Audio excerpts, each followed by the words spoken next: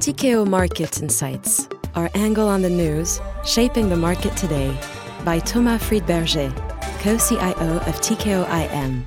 Good morning. Let's start this first podcast of the year with a couple of statistics about 2023 and 2024.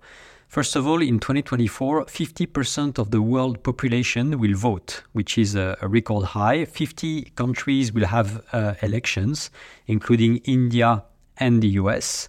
So half of the world population will go to vote this year, which means that in theory, 50% of the world population could change political leadership this year, which will not probably help the stability, political stability.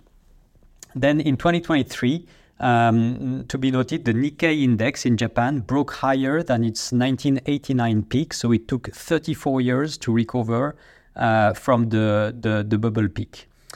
Also in 2023, US Treasuries returned 4% to investors.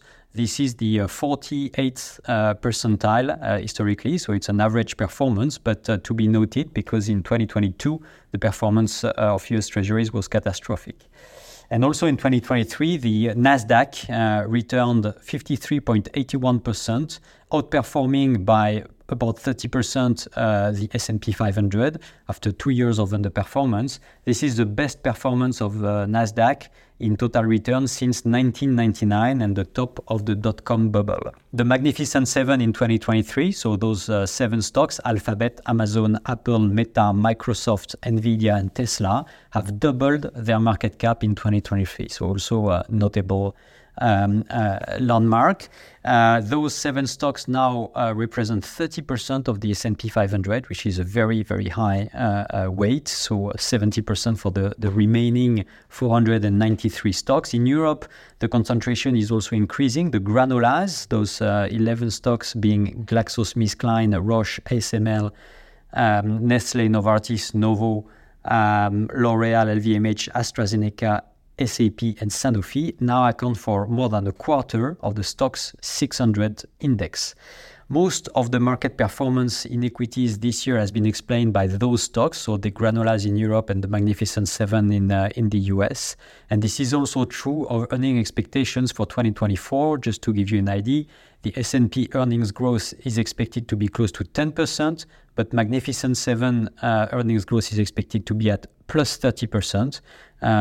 Well, for the rest, it's about 5%. So the hope is still that mega caps will outperform, which raises an issue, of course, for stock pickers. Some statistics about the Red Sea with the issues currently experienced with the traffic in this area of the world being disrupted by attacks on boats. So 12% of world trade transit through this route of the Red Sea and the Bab el-Mandeb Strait.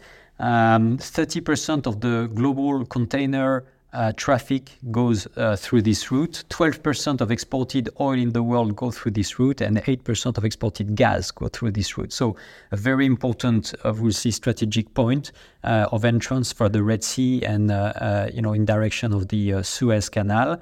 And so, of course, the disruptions there and the obligations for some boats to actually go through the route. Circumventing Africa through South Africa is definitely putting pressure on freight prices and will probably have an effect on inflation. A word about default rates in the US and in Europe. Default rates for US junk-rated corporate debt has increased to level typically associated with recessions.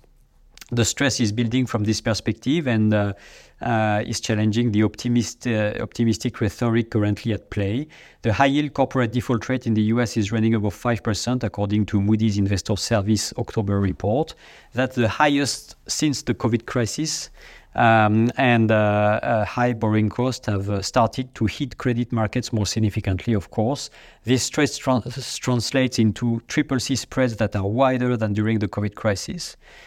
Which means that the lower quality credit space is is now taking those expected defaults into account, while high yield indices still trade on relatively tight spreads. So the discrepancy comes from the fact that lower quality credit are expected to default much more than average quality credit. But the current default wave is being driven mostly by leveraged loans, this time issued by companies with poor credit ratings. That's a break from the past, when junk bonds have traditionally been the first to crack as economic conditions deteriorated. Recovery rates on leveraged loans are indeed collapsing on the back of more aggressive terms granted by lenders in the bull market years. In Europe, it's the same picture. Defaults are also increasing. In Germany, which is the European Union largest economy, bankruptcies rose by 25% year-on-year from January to September 2023. Higher interest rates have fueled this trend. This trend is expected to continue, as many businesses will have to refinance debt at higher rates in the coming months, whatever the scenario of central bank rate action. In France, in the Netherlands, in Japan, bankruptcies were up more than 30% year-on-year in October, according to national statistic offices as well. And in the UK, insolvencies for January to September period has also hit their highest level since 2009, according to Insolvency Service. And to finish, two stats, one on IPO in the Middle East. The IPO market has remained very robust in the Middle East, which accounted for just over 50% of all the IPOs of the EMEA volumes. So very dynamic market in the Middle East for IPOs. And stat on demographics. In 1960, there were as many European people as African people. So same number of people on both continents. In 2050, Europe's population will be a quarter of Africa's population. And with that, we wish you a good day. Thank you.